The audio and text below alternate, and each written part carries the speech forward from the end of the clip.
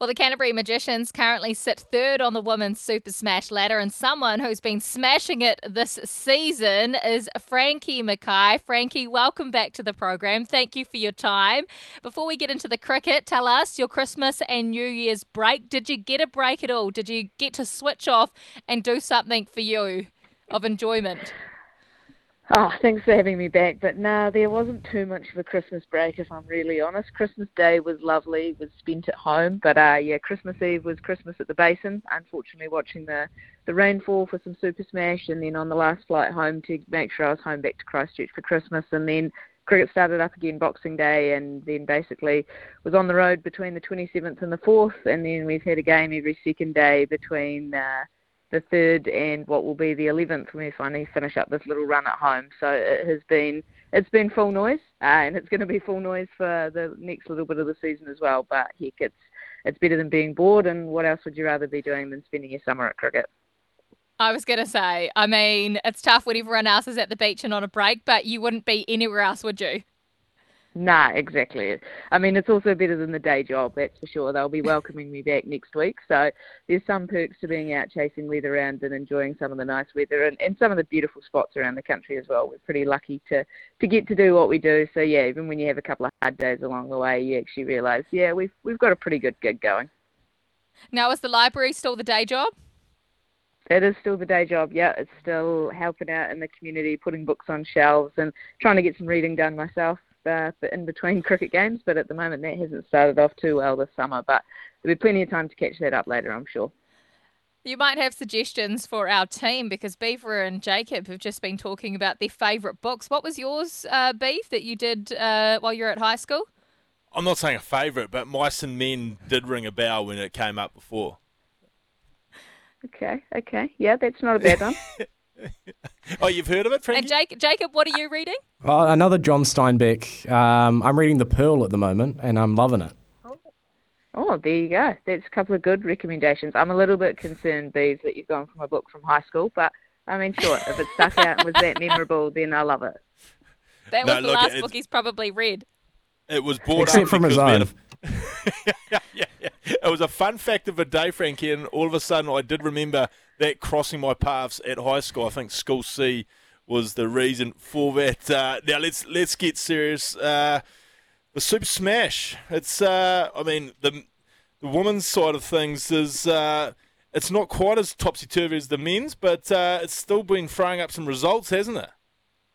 Oh, heck yeah. Yeah, absolutely it has. It is the closest I think the competition has been probably in the last decade, if I'm being really honest. I mean, Central Districts are sitting happy in second at the moment, and they struggled to get off the bottom of the table last year. You've got Northern Districts who at the moment are bottom of the table, and they've beaten Wellington who are sitting on the top. They they tied with us the other day. So there's results everywhere, and it genuinely is that feeling of you turn up, and if you're not at your best on any given day, any team will tip you up, any team will make you look silly. So it's awesome for the competition, but it probably makes a few more stressful days when you're playing in it.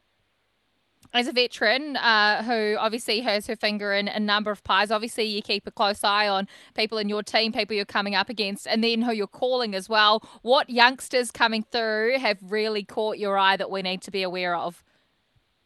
I've been really impressed from a Canterbury perspective with Izzy Sharp. I think she's one that's really stood out. She's played New Zealand under-19s, and I think she's still only 19, but she's a superstar. She hits the ball a million miles, so anytime she's out in the middle, that's always exciting. Another one who's really stood out is Bree Illing, left-arm seam bowler from the Auckland Hearts. She's seriously impressive. She missed most of last season, unfortunately, with a stress fracture in the back, but she's come back and she is fit and firing, bowling rockets, swinging it round, and she's going to have a massively long career ahead of her. And I just think the cool thing is there's actually someone in every team. You start looking at, an Emma Black with the new ball for Otago's been brilliant. Eden Carson, she's one of your White Ferns, but she's been great for that Otago side as well. Bella James was smashing it for them.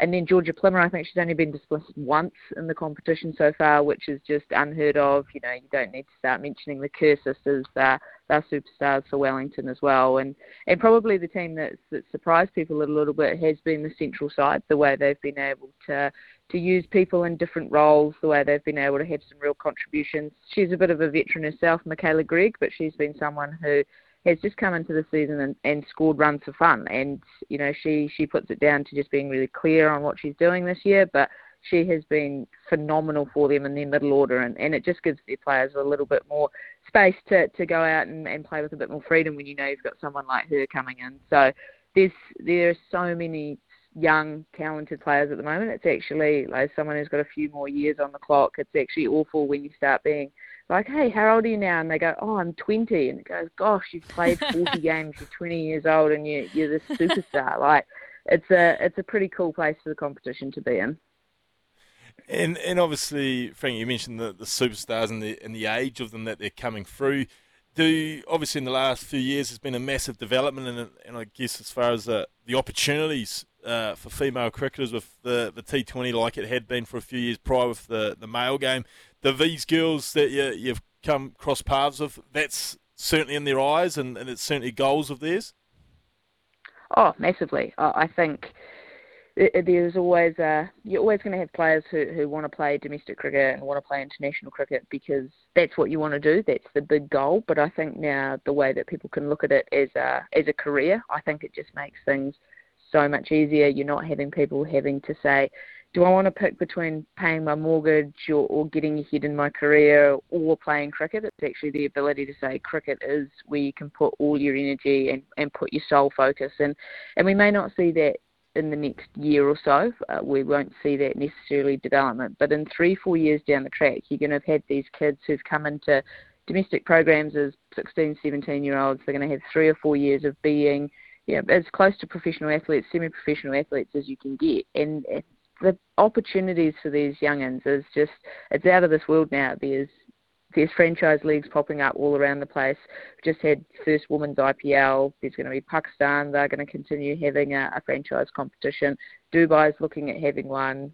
The West Indies have got one. There's obviously the WBBL, which is probably the most popular and well-known competition for women. There's the 100 in England. Like, if you want to, you can play cricket year-round. And that comes with its own set of slight difficulties that we probably haven't had to encounter in the women's game in years gone by. But you're looking at some of these youngsters, and they've got all the shots already. I mean, it took me until I was in my mid-late 20s to know how to reverse sweep and try and hit the ball for six. And you've got kids coming in who are 17, 18, who are fearless, who can hit the ball 360, who've got 3 different types of slower balls. And you just think, wow, the game has changed so much. And we're seeing that with the scores that are being made, with just the style the game's being played. It's incredible to watch, and it's just cool watching these kids and watching the confidence they've got to go out and play like that.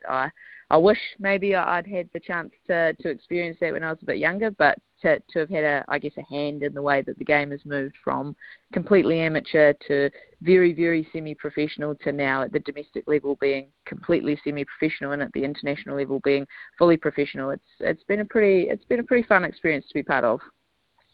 Well, Frankie, you've got me very excited now because originally when I bought this present for my daughter Liv, I didn't realise it was for her. I thought it was for me the BYC to start set. with. But I bought a Kookaburra orange set of wickets and bat, and who would have thought that in the modern era they now actually grip those plastic bats that we used to all play with at school. Anything in particular I should be teaching young Liv at 4? Do I start teaching the clearing the front hip and just hoiking to mid-wicket, or should I teach her proper shots first? Or where am I taking her when she's 17 and 18 so Dad can manage her career over to the IPL? I reckon you want to teach kids just to whack it when they're young. I mean, that's the fun of it. That's you want people to. It's a little bit the same as bowling. You want to encourage people to run in and bowl fast. You want to encourage people to, when you've got bat in hand, swing it hard.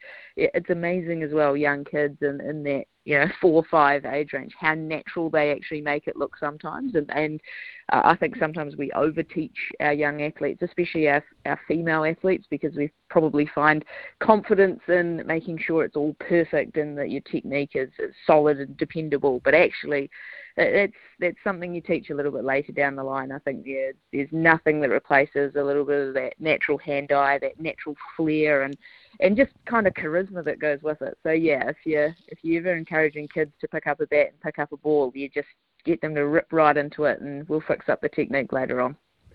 Well, I'm glad you said that, Frankie, because at the moment her elbow is very Shoaib actor-like. So we're just going to let that ride out for a few more years. Heck yeah, absolutely in the backyard. There's no rules about that in the backyard. Oh, so brilliant. Frankie, a brilliant cricketer and a brilliant broadcaster. Pleasure having you back on the program. Thank you so much, and all the best in the coming weeks with the Magicians. Awesome. Thanks very much, guys. Have a good one.